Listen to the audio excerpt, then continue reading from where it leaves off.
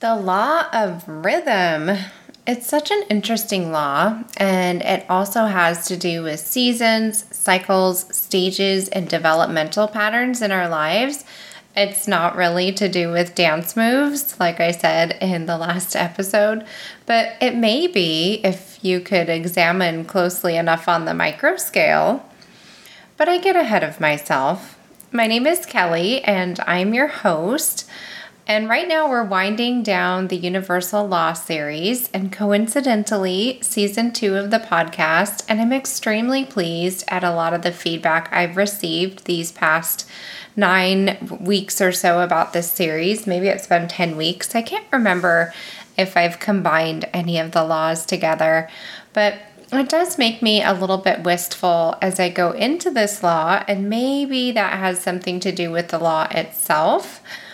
I've seen myself go through so many of the deep depths as I dive into explanations, going deep within, and seeking answers from other places, going all sciencey and soulfully, going introspectively, and also doing some research to bring you the most that I can to share, to bring you the most that I can to share how you can implement these universal principles on the daily and in your lives moving forward. So first of all, if you've been enjoying Liberate Your Soul, please do me a huge favor and leave a 5-star rating on Apple Podcasts and let me know who you are in the reviews. That way I know who's on the other end, and perhaps if you want to get it read out loud in the next season, I can do that and you'll be semi-famous. So thank you so much for listening though, seriously. By giving a rating, it helps more people, awesome people like you, hear the show, and I just really appreciate it. So the law of rhythm can be seen in so many ways in our lives, and lately it's been showing up for me financially. So summertime has never been a good season for me that way. In Ayurvedic medicine, I'm like the fire kind, whatever that means. Sorry, Ayurvedic practitioners, I'm just not like a pro in that. But the heat has me burning a lot of energy, and that tends to show up fiscally for me as well. But I've also historically made a lot of investments during the summer, going within myself to create, to look at what needs to be started for the seeds to be planted and nurtured and tended for a fruitful fall season and into the winter and spring, ultimately, because my favorite times are fall and spring. So I like to think naturally that's just sort of how it happened. So I've basically gotten in the rhythm of spending in the summer. It's easy to fall into patterns, habits, and ways, but rhythm is what turns the universe into progression. Night turns into day, day into night, days turn into weeks, weeks turn into months, and months turn into years. The law of rhythm is not simply about the passage of time, however, nor is it about how many beats per minute and how we sway with the melody. The law of rhythm actually is about how life, every life, and everything in it has a flow, a rhythm, a pattern, cycles, and ultimately a rhythm and how we respond to that rhythm. Events of our lives can shake up the rhythm, speeding things up in cataclysmic ways for the good, or slowing things down for processing what can be called trauma, activating new parts of ourselves to respond to new stimuli. But life ultimately has a gentle pendulum, waves coming in and out, to and fro, a kind of rocking effect. As the Kybalion puts it, everything flows out and in, everything has tides, all things rise and fall, the pendulum swing manifests in everything. The measure of the swing to the right is the measure of the swing to the left. Rhythm compensates. So if you're feeling on top of the world, that's fabulous. That means that during your ascent, you probably felt numerous ways on your way there, and there were probably equal feelings and experiences preceding that in a sort of valley, to continue that metaphor. This law can be one of the most elusive and abstract laws, and yet it is one that is just as true and relevant as the law of attraction, the law of vibration, the law of sowing and reaping, or the law of polarity, which we just explored last week. The lawofattraction.com says, sometimes called the law of perpetual motion, the law of rhythm is, unsurprisingly, focused on movement. In particular, it refers to the fact that all things come in cycles. You can see this in nature, as in the seasons, and in the body's aging process. However, it equally applies to a person's life stages, and reflecting on this helps you to gain perspective. Today's season may be good, but nothing is permanent, so enjoy what you have while it lasts.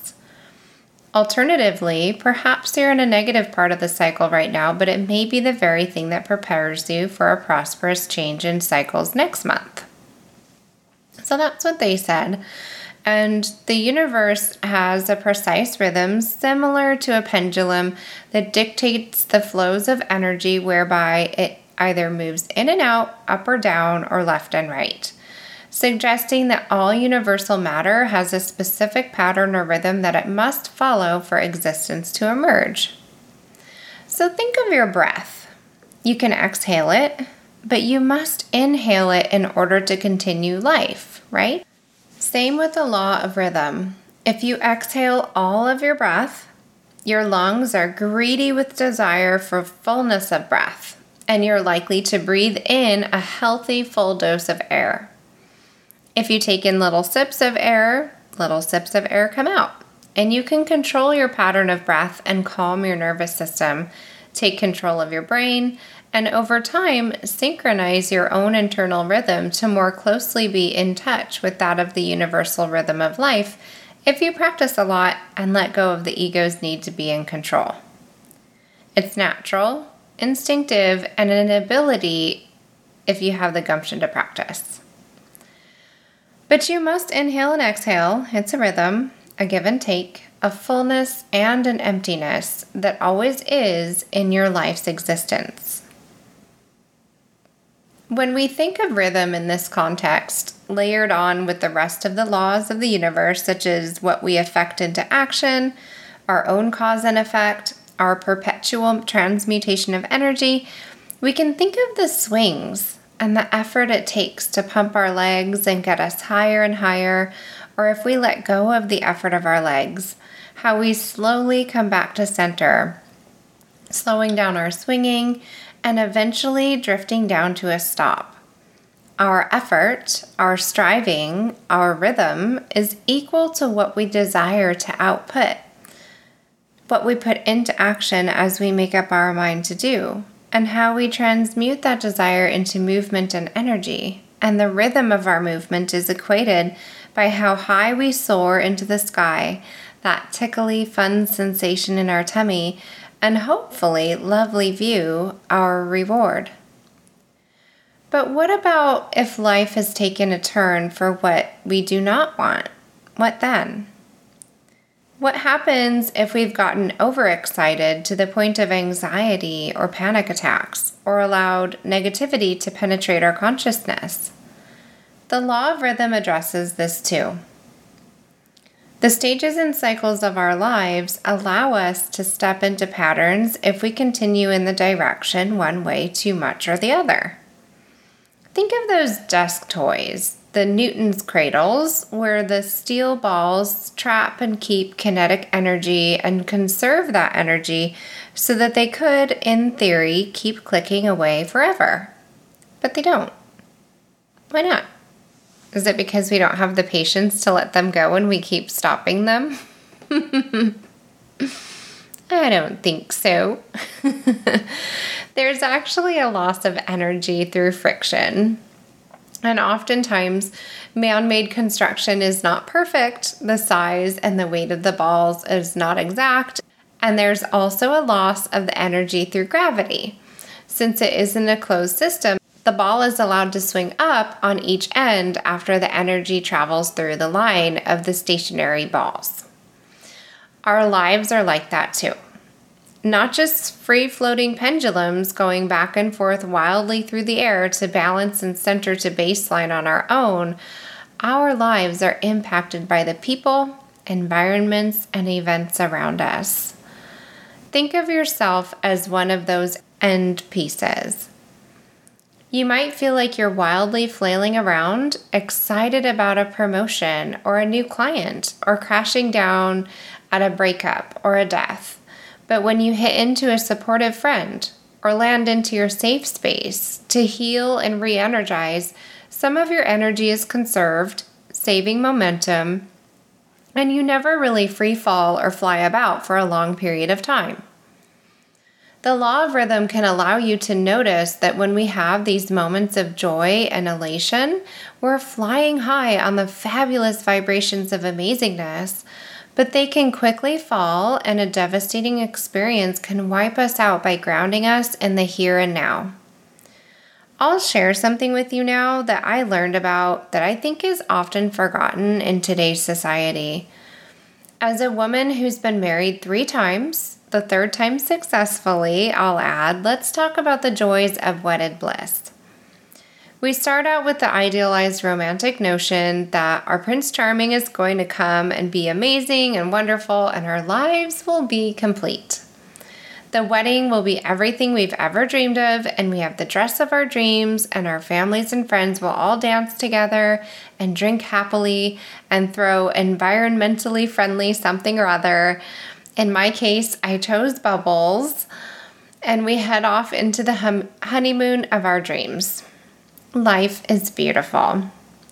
So we do meet Prince Charming, and we have so much in common, and it's a storybook romance, and we're engaged within a year and wed by the 2nd year, and on our wedding day, we don't know why we feel uneasy, but we do. Yet we go through with it anyway, and our honeymoon is sort of magical. There's rainbows and turtles and some of the wonderful food, but there's signs that perhaps things aren't perfect. So we brush those things aside and we head back home, and we're tan and we have souvenirs, remembering our mounting debt and regular jobs, and all of life comes crashing back in. And then it hits us. The joy of dreaming of our wedding day is over. We have to wait for the photos to come in, but we don't have any big day to look forward to anymore. It's come and it's gone. And is he drinking a little too much? Our folks start asking us, when are we going to have a baby? And the debt is so big, and we wonder how much a baby costs anyways. And then our jobs take up too much time, and we start to wonder, why are we fighting so much? And is this what wedded bliss really is?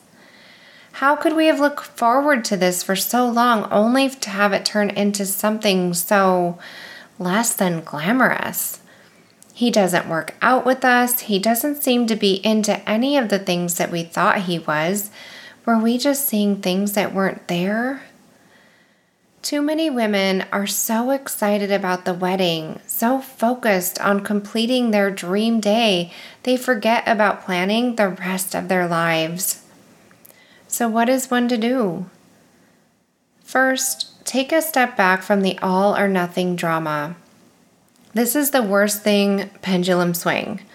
It's tempting to see it just as the worst, but you can acknowledge that the pendulum is swinging and take an opportunity to see the good, the availability to be a positive influence. No, your new husband is not trying to ruin your life. He's just testing the waters to see what your new life is going to look like. As much as you want things to be perfect, he wants to be himself. Remember, this is the man that you love, and this rhythm will slow down and change direction back to the positive swing. Each time this sort of ebb and flow happens, and you can acknowledge all the things you love about your life, you grow stronger, more steeped in the area of appreciation, and your baseline is more apt to stay in this area before it swings back towards the negative.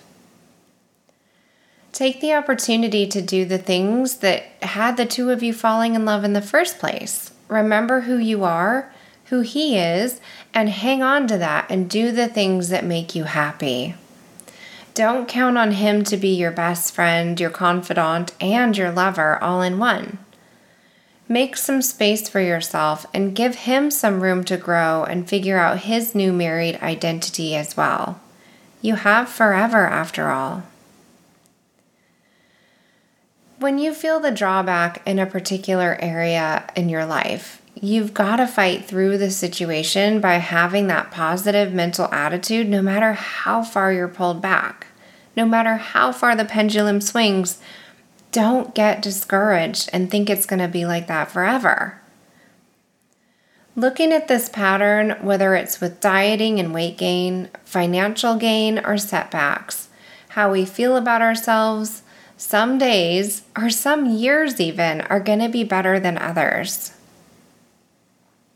Rather than get caught in a web of worrying about whether or not this season will ever pass, when the tide is out and it looks like your ship will never come in, you can take the time to quietly ask yourself, what is this teaching me? What can I learn from this pattern, this rhythm? What if this isn't a failure, but an opportunity for me to grow and to learn?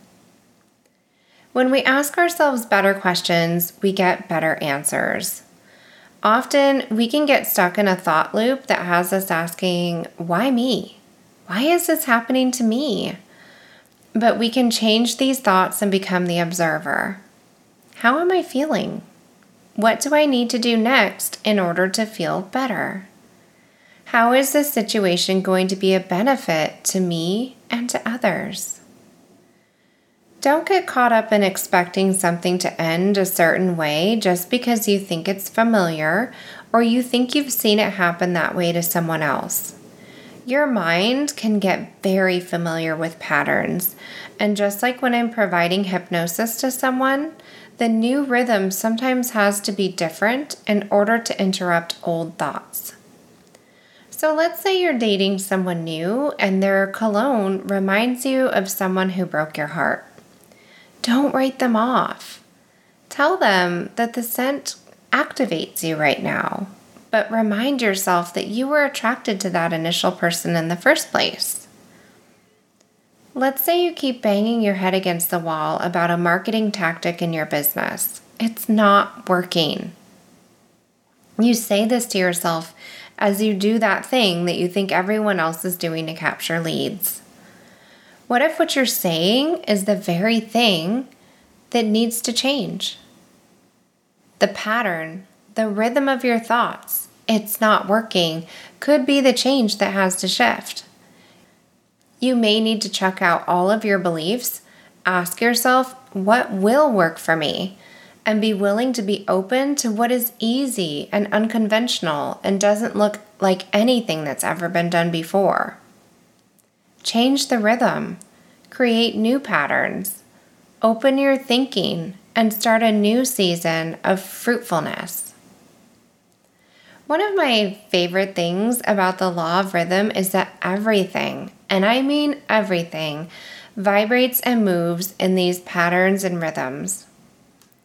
I watched a TED Talk probably around 7 years ago about how the starling birds sometimes fly in patterns. And it was particularly moving because they actually flew and they showed this video of thousands of them and what is called a mermation, the shape of one big starling. The patterns of nature and the seasons of what we see there show us just how at play this law is. Salmon returning to their birthplace to breed and to die, going against the current of the river, are a direct show of the challenge and how hard it can be to fight for our lives. Lions hunting on the Serengeti, fighting drought, waiting for the annual migration of other animals to stay alive. Humans have rhythms, patterns, habits that are developed over time, but our universe is governed by a set of laws that mandate that everything moves to patterns and rhythms. So we're just following the law. But we don't have to be slaves to that law that causes us discomfort and potentially our destruction, as many would have us think right now. The world looks wild and crazy if you look at it from a certain lens or perspective. But if you look from the law of relativity, all things are neutral until you assign a value, it can look hopeful. It can look neutral. We can choose to challenge the status quo and reach for things that are a win-win. And in doing research for this episode, I discovered something that brought me so much hope. You all know how much I love nature. In fact, yesterday I was out in the marsh again, hanging out with the trees and the gators and some gorgeous South Florida wild grass. It was hot, it was humid, and it was full of wildlife. I love these wild days, and I have a heart for protecting the endangered and the threatened beauty of the world with all of my being. It hasn't always been easy to do with people who are in love with fossil fuels and not really thinking that they can make a difference. But I discovered in my research that the shipping industry has been making strides toward a zero carbon world by 2030. And a gentleman named Nigel Topping provided an amazing discussion about the top 3 rules for radical collaboration to disrupt the status quo. I'll drop a link down in the show notes as always if you want to learn more about it, because it's kind of cool and very insightful about what the EU and global industry is doing to make a big impact on the environment. I'm also friends with a lot of people who hold influence and make massive change to plant more trees and make radical change in this world, to make a difference while we're here. First, though, I'd like for you to notice that your micro changes are what make a difference in your own vibration and allow you to start to think bigger on a more global scale. If you're focused on how you're going to feed yourself and your family, it's kind of hard to worry about the global systems that are in place. But once you've mastered the art of knowing that you will be okay, you can start to extend the circle of concern and care to your community, to the ones around you, and ultimately the legacy around you once you are gone. Because the law of rhythm doesn't outright say it, in fact, none of these laws really do, but I'm going to let you in on this. It's not really a true secret, but the pattern of life leads to death. All of us humans must have an ending if there's a beginning. And while that can be very frightening for some who don't view death as liberation like I do, we can make our existence here in these bodies more pleasant and more lasting in a healthy way if we work together and create a better environment for the entire harmonious ecosphere. We can challenge the law and add in our intellect to study the systems, the interconnected relationships between us and nature, the rhythms of the seasons of caring for only one species, man is superior, and instead work harmoniously for a better outcome that was as nature intended. Well, next week, we have our very last episode in this series, and I'm somewhat bittersweet because I've so enjoyed sharing some new things with you here, some perspectives and such, but season 3 is going to be off the chains epic.